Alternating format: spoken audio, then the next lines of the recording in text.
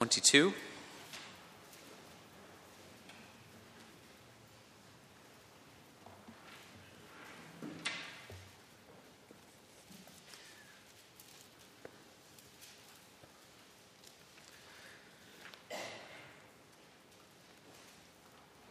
Luke 12, verse 22. This is God's holy word. He gives it to us, his people, for our good. Let us give our attention to its reading. Luke 12, verse 22, God's holy word. Then Jesus said to his disciples, "Therefore I tell you, do not worry about your life, what you will eat, or about your body, what you will wear. Life is more than food, and the body more than clothes. Consider the ravens. They do not sow or reap.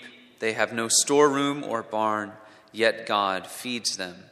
And how much more valuable you are than birds. Who of you by worrying can add a single hour to his life? Since you cannot do this very little thing, why do you worry about the rest? Consider how the lilies grow. They do not labor or spin. Yet I tell you, not even Solomon in all his splendor was dressed like one of these.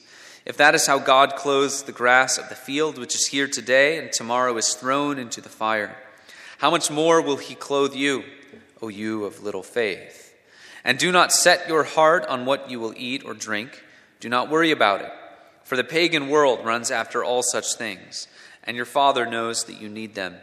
But seek his kingdom, and these things will be given to you as well. Do not be afraid, little flock, for your Father has been pleased to give you the kingdom. Sell your possessions and give to the poor. Provide purses for yourselves that will not wear out, a treasure in heaven that will not be exhausted, where no thief comes near and no moth destroys. For where your treasure is, there your heart will be also. Be dressed, ready for service, and keep your lamps burning, like men waiting for their master to return from a wedding banquet, so that when he comes and knocks, they can immediately open the door for him. It will be good for those servants whose master finds them watching when he comes. I tell you the truth, he will dress himself to serve, will have them recline at the table, and will come and wait on them. It will be good for those servants whose master finds them ready, even if he comes in the second or third watch of the night.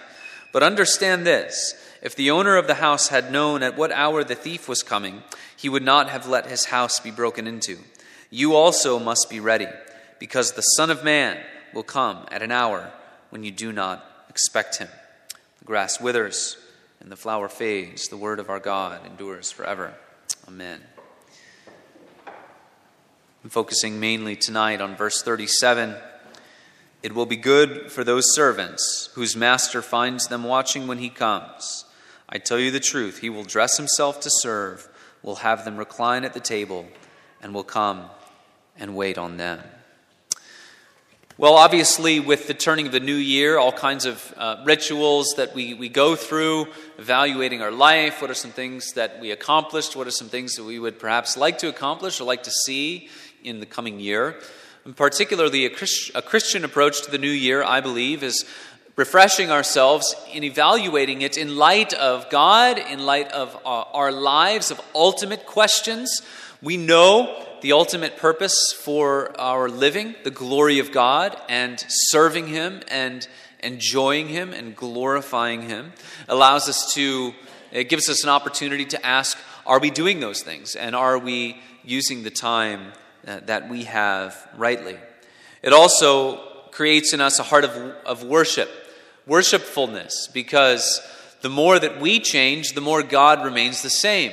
And that ought to hit us, in a sense, like a ton of bricks at the new year. We think of how many years we've gone through and how different we are than 10, 20, perhaps 30, 40, 50 years ago. And 50 years ago, God was still exactly the same. And there have been many powerful people that have lived in this world. Caesars who portrayed themselves as gods, Alexander the Great, Genghis Khan, all kinds of kingdoms have risen and fallen. All kinds of powerful men and world leaders have come and gone, yet God remains the same. And it is because of that that our lives ought to be shaped in light of who he is, in light of what he tells us. And one of the things that we're commanded to do is to be watchful unto the return of our Lord Jesus Christ. He tells his servants to watch. Now, it was customary back in Greco-Roman times in the Mediterranean world that oftentimes when a master of the house was gone and he was expected back, there would be a servant who would stand watch. And there would be someone there all the watches of the night. So they would have to take shifts, obviously. But there would be someone waiting to welcome the master of the house home. Because there was something fitting about that our master should not come home and no one is there to greet him. No one is there to welcome him. This is his house. So he ought to be welcomed rightly. And we see that come around in the life of Jesus, don't we? The watchfulness. You think of the Garden of Gethsemane, where Jesus tells his disciples to stand watch. Other times throughout the Gospels where they are told to stand watch. And what happens in most of those cases? They become drowsy and they fall asleep. There's a spiritual lesson in there that Jesus does not waste, that he reminds them it's important to be alert, to be watchful. And that very thing is prescribed for us.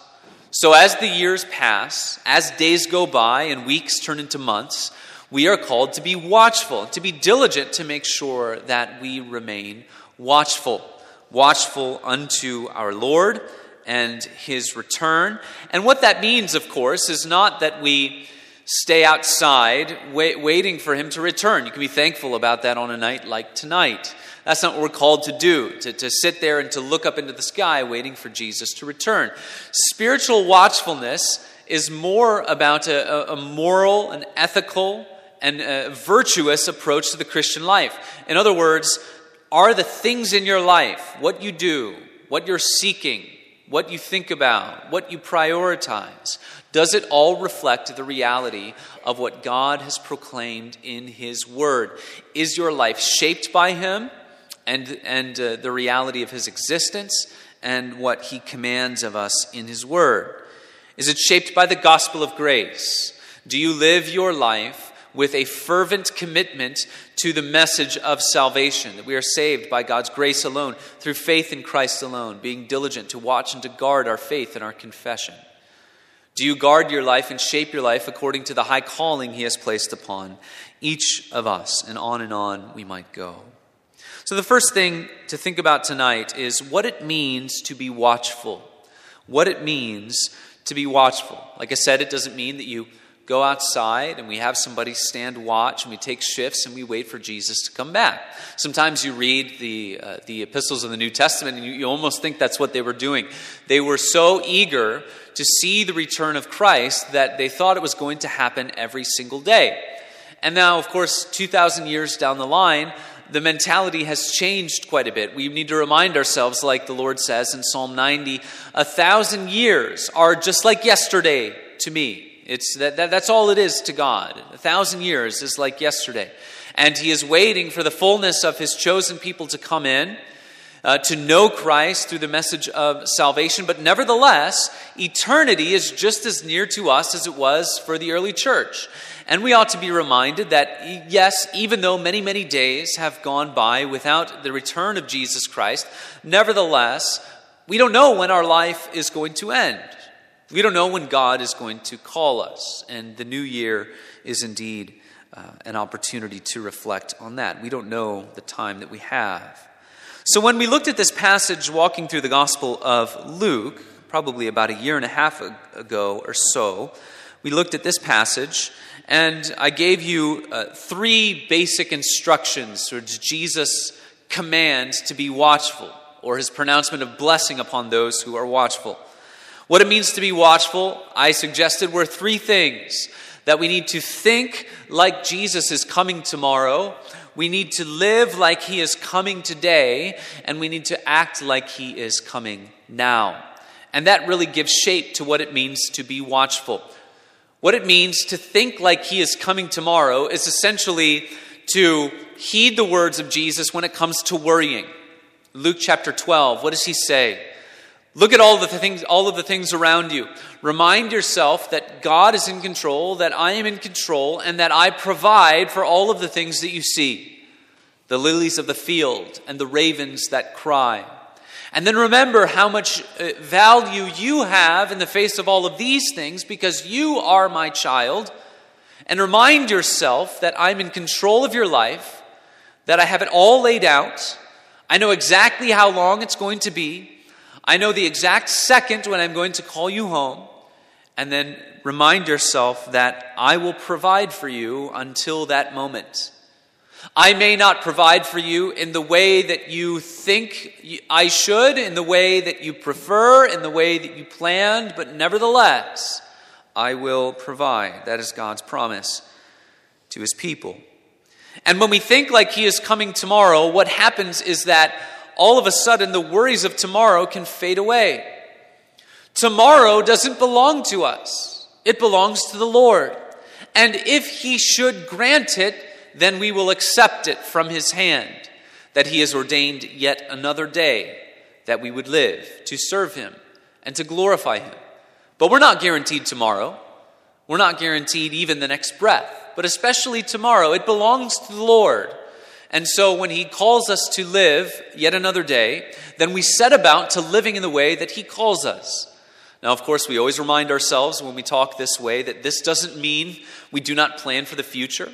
This does not mean that we don't exercise wisdom when it comes to things like planning finances and thinking about providing for our children or the next generations. These are all great and wonderful things that we do. Nevertheless, we ought to always remind ourselves that all time is in God's hands. And the days that he gives us, we are not to assume that he will. And we ought to think like he is coming tomorrow because tomorrow belongs to God. So when we do that, the worries of tomorrow fade away, and we heed the words of Jesus in Luke 12. We are to live like he's coming today. Live like he's coming today. When we live like he is coming today, we allow our lives to be shaped by the conviction that we are to give our lives back to God in joy-filled worship. That we're called to bring ourselves to the altar by the grace of God, to offer ourselves not as a sin offering, but as a thank offering, to be a pleasing aroma unto our God who has redeemed us by Christ. We live like he is coming today, and we allow the things in our life to be prioritized in light of the fact that salvation has come to us in Christ. We make the bigger decisions of our lives, what we do, where we live, with whom we associate, how we spend our time and resources, to be made on this bigger conviction that all things are to redound to the glory of God in our lives. Do you shape your life so that the things that you do, you believe, are most honoring to God? So that the things you do are most glorifying to God? In other words, use the time God has given you today, right now, for that which is most important, the glory of God. Make your life count. If you want to make your life count, you will spend it in service to him. You will spend it seeking the glory of Christ. One life will soon be past. Only what is done for Christ will last. So we think like he's coming tomorrow, and worry fades away, the sinful kind of worry. We live like he's coming today, and our lives are shaped by the goal of the glory of God. And then we act like he is coming now, which gets us down to the nitty-gritty of life. We say that we would never do anything that we would not want to be doing at the moment that Jesus returns. Now, this kind of thing sounds a little bit intense.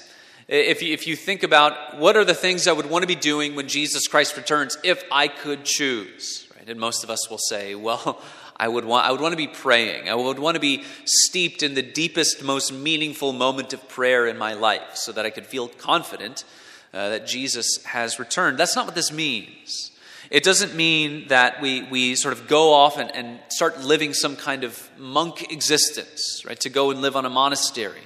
That's not what this means. Jonathan Edwards thought a lot about using the time that was given to him to serve God. And he had all these resolutions.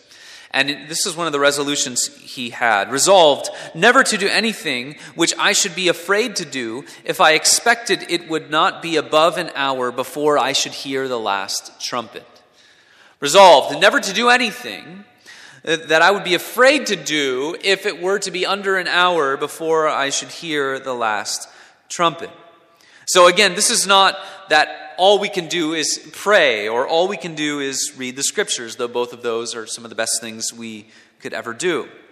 We know that God has created this world so that we would be involved in it, serving Him in it and glorifying Him in it. A people marked out in the service of God, serving their King, nevertheless involved in the things of this world. He created the fields that we would tend them. He created industry that we would develop it. He created goods and services that the human race might be cared for. Martin Luther was famously asked what he would do if he knew that Jesus was returning tomorrow. And he said he would plant a tree today. And he didn't say that because he believed that the tree necessarily would endure to the next life. He said there are all kinds of things that we forget that God has blessed. And whatever God has said is good is perfectly fine to engage in no matter what the time is. And so he talked about the honor of the milkmaid, right? The milkmaid next to the priest. And of course, in medieval times, there was this conception that the priest is the one really serving God and everyone else really wasn't. And Luther's great cry of the Reformation is that one of the great cries of the Reformation is that you can serve God in what you are doing. In Colossians 3, whatever you do in word or deed, do all unto the Lord in thankfulness to Him.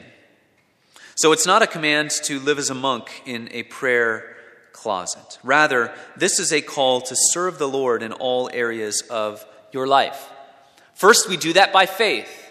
Whatever you do, if you are a plumber, if you work in any kind of trade, any kind of service, no matter what you do, you live by faith, trusting that it is by Christ that you are saved. By Christ you are reconciled to God. Not only that, not only is it that we live by faith, but we say God has placed you where you are so that you might be an aroma unto Him. With whomever you meet, whoever He brings into your life, that your life would seem different to them. In our catechism and all kinds of places in Scripture back that up, that our neighbors might be won to Christ by our virtuous living by faith and living in service. So what it means to be watchful is we think like He is coming tomorrow, we live like He's coming today, and we act like He is coming now. Take courage and fearlessly serve Christ. Secondly, why should we be watchful? Why should we fill our lives with a watchfulness, waiting for the return of our Lord, and shaping our lives with this mentality, this frame of mind that we will die or the Lord will return? One of those two things is going to happen, and we will meet our Savior face to face. So why should we be watchful? Well, because of who we are, that we are able to sin, we are able to fall into sin. We should be aware that we are in danger. There's a danger there that we can involve ourselves in all kinds of destructive sinfulness in this life and in this world. Spiritual drowsiness will result in a failure to fight temptation. Do you ever fall into temptation or fall into sin and you realize that you could basically chalk it up to the fact that you haven't had any kind of mindfulness unto your soul? That you weren't thinking about it, you weren't praying, you weren't worshiping God with any kind of rightness of heart. You fall into a pattern of sin and you know that's what it was. That's spiritual drowsiness. It results in a failure to fight temptation and a failure to remember the high calling that God has placed upon you. Proverbs 4, do not enter the path of the wicked and do not walk in the way of evil. Avoid it, do not go on it. Turn away from it and pass on. I love the variance of the verbs there. Do not enter, do not walk, avoid, do not go, turn away, pass on. There's some intentionality there in Proverbs chapter 4, isn't there? All of those things that we are to be mindful of, to avoid evil, to avoid sin, to not walk in the way of sinners and scoffers. As I mentioned before, Jesus spoke often and challenged his disciples often to stay awake while he would go off and pray. We think famously of Gethsemane. Matthew chapter 26, taking with him Peter and the two sons of Zebedee, he began to be sorrowful and troubled. Then he said to them, "My soul is very sorrowful, even to death. Remain here and watch with me." And going a little farther, he fell on his face and prayed, saying, "My Father, if it is possible, let this cup pass from me. Nevertheless, not as I will, but as you will." And he came to the disciples and found them sleeping. And he said to Peter, "So could you not watch with me 1 hour? Watch and pray that you may not enter into temptation. The spirit indeed is willing, but the flesh is weak." He uses it as an opportunity to teach them about spiritual truths. And don't you think that was ringing in the mind of Peter when he tells his people to always be sober-minded, always be watchful? That's exactly what's going on there. So we're in danger of falling into sin, so we need to be watchful. This world is not our ultimate home, so we need to be watchful. In this world, there are evil powers. The enemy himself trying to veer us off the path. Because of that, we need to be watchful. 1 Peter chapter 5, be sober-minded, Peter says. Your adversary, be watchful. Your adversary, the devil, prowls around like a roaring lion, seeking someone to devour. Resist him, firm in your faith, knowing that the same kinds of suffering are being experienced by your brotherhood throughout the world. Know that there are forces arrayed against you, wanting to pull you into sinfulness. I went back and read the Screw Tape Letters by C.S. Lewis this past year, and just found it to be marvelously encouraging and challenging to think about in many ways. Of course, it's not scripture, and C.S. Lewis was a fallible man. I just found so much wisdom there in engaging the practices and the rhythms of the soul. This world is not our home. That's why we need to be watchful. Third, we need to be watchful because life in Christ is likened to a race and a war. Two kinds of people who need a huge amount of alertness and watchfulness. Soldiers and people running a race. Soldiers need to be alert. Those running a race need to have a singularity of focus. Every single step counts. If you fall off your pace, if you stumble a little bit, the race might be lost. 1 Corinthians 9. Do you not know that in a race all the runners run, but only one receives the prize? So run that you may obtain it. Every athlete exercises self-control in all things. They do it to receive a perishable wreath, but we an imperishable. Philippians chapter 3 helps us think about this a little bit. We recently went through Philippians chapter 3.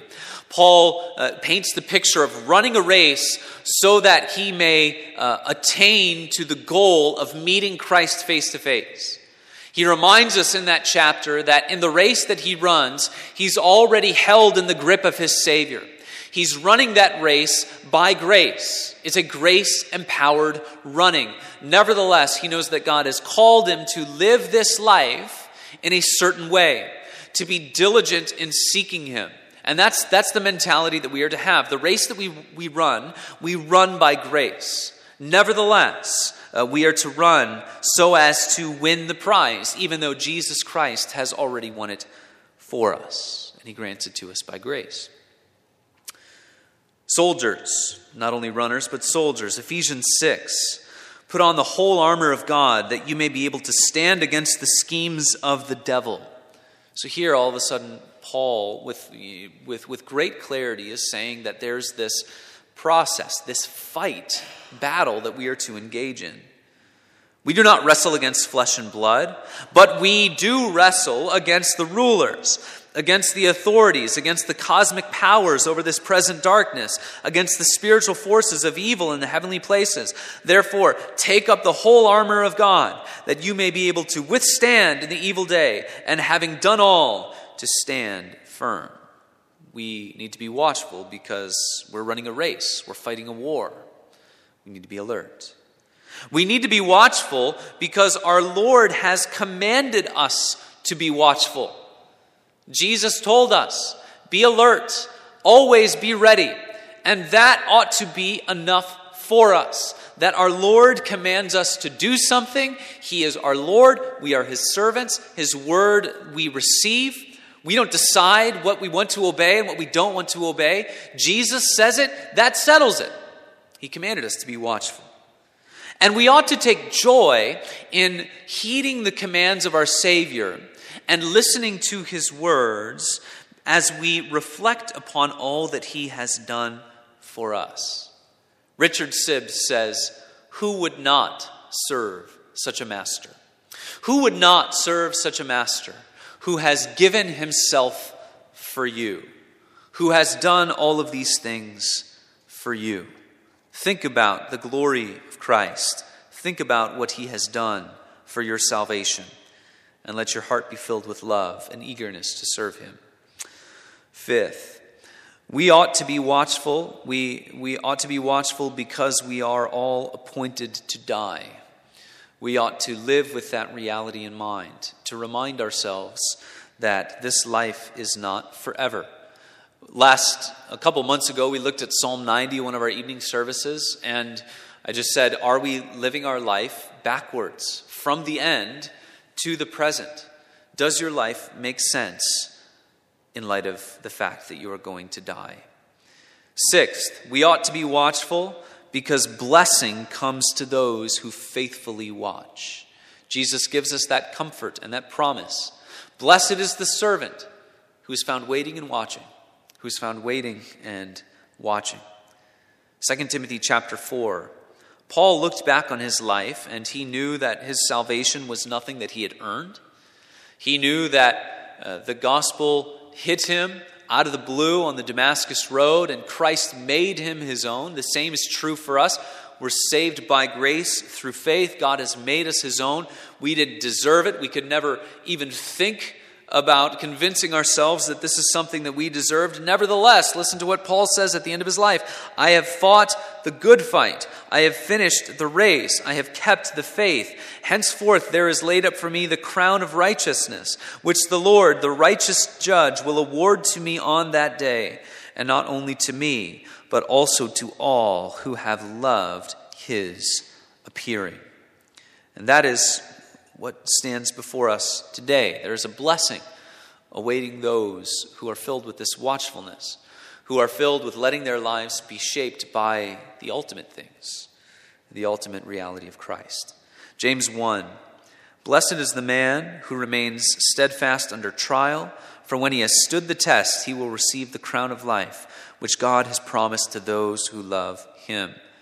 All the trials of your life, the ups and downs, each and every year, we don't know what lays before us in 2020. We don't know if we're going to make it to 2021 or what. None of us knows that. But we know that our faith, our love of Christ, our perseverance will all be tried. They will all be put on trial this year. Resolved by the grace of God to be steadfast.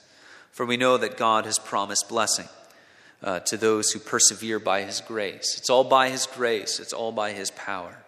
Nevertheless, with these kinds of pronouncements of blessing, God produces in us that faithfulness and that love which pleases Him. Then, lastly, how do we remain watchful? How do we remain watchful? 3 virtues and a blessing. So, fear and love and wisdom, and then each other. How do we remain watchful? Fear, love, wisdom, and each other. First is fear. Matthew Henry says fear is a great guard and preservative from evil.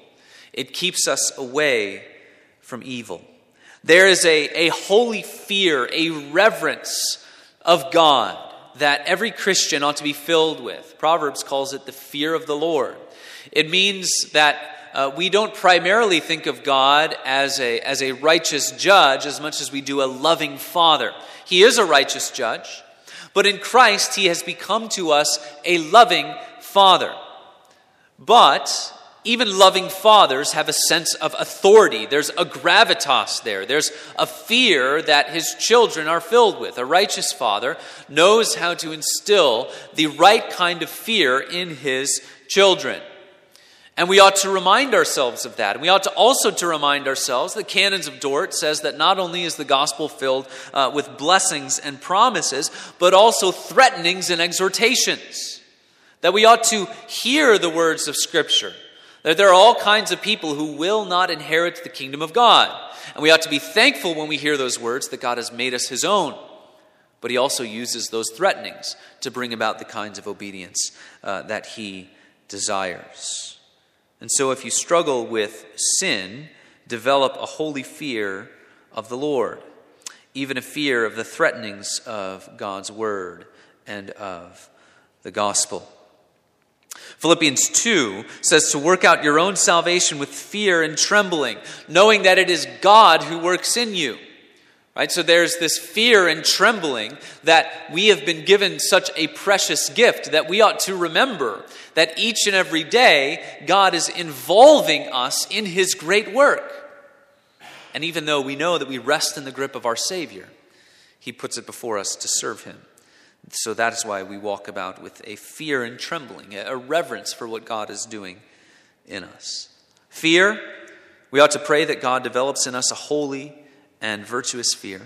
We ought to pray that God would develop in us love. As the soul is raised to the love of God in Christ, so will it be watchful. You think of a violin that never gets played, right? You pick up that violin, what's it going to be? It's going to be horribly out of tune. Each and every day, the affection of love needs to be tuned to the Savior so that we might sing in tune with him and want to see and meet our Savior face to face. The more you love Christ, the more you will want to see him and meet him face to face. Psalm 119, I will run in the way of your commandments when you enlarge my heart, when you make me love you more. So we ought to pray that God would shape and mold in us a holy love. Fear, love, and then wisdom. We ought to seek wisdom to know how to use our time in light of what he gives to us and in light of the fact that our lives are not forever. Ephesians 5, look carefully then how you walk, not as unwise but as wise, making the best use of the time because the days are evil. Here's the way Richard Sibbes puts it. First, this is really just a wonderful encouragement of how you might begin your day with the Lord. First, in the morning, awake with God before the cares of the world enter your mind or temptation enters your flesh. Think of all that you may encounter and experience that day, the dangers, the troubles, and think of what armor you will need to stand firm. And then provide nourishment for your soul with this thought. Whatever will happen to you is ordained by God and for your good. Then think of what weaknesses you have and how to shore up those weaknesses. Most importantly, before you set about seeking to do good, give God the first chunk of your time and the first fruits of your hearts. Give him the first of the day by prayer, so that whenever you fall into sin or temptation or affliction, you will not be tempted to think that you did so because you failed to commune with God that day. We ought to walk carefully. We ought to make sure that we are going to God's word each and every day, refreshing ourselves with the fountain of life, using the exercise of prayer that he has given to us. We ought to ask that God would give us wisdom, that we would know how to walk. So we need fear, we need love, we need wisdom, and then lastly, we need each other. Many other things that we need, but I had to stop somewhere and I want to get you out of here before midnight. So we need each other. We need each other. Hebrews 3, exhort one another every day, as long as it is called today. It'll always be today, right? We'll always live life in the present. Exhort one another every day, as long as it is called today, that none of you may be hardened by the deceitfulness of sin. And then later in Hebrews, let us consider how to stir up one another to love and good works, not neglecting to meet together, as is the habit of some, but encouraging one another, and all the more as you see the day drawing near. With the passing of each new year, we remind ourselves we're 1 year closer to the return of Christ. We're 1 year closer to the day. That day is drawing near. Are you accepting your place in the people of God to be involved in encouragement, exhortation, building up of one another, so that God would continue his work in all of us, of making all of us ready for that day? We need each other. And that ought to be a challenge for each of us. Am I being the kind of person that other people need, that God is using to make others ready for the day? Am I accepting the exhortations and the encouragements of others, so that we all would not be hardened by the deceitfulness of sin? These kinds of things happen, and we can oftentimes think that it's all this internal exercise. And certainly there's an importance there. We need to be concerned about the inward realities of the heart. And we will answer for what goes on in our minds and in our hearts.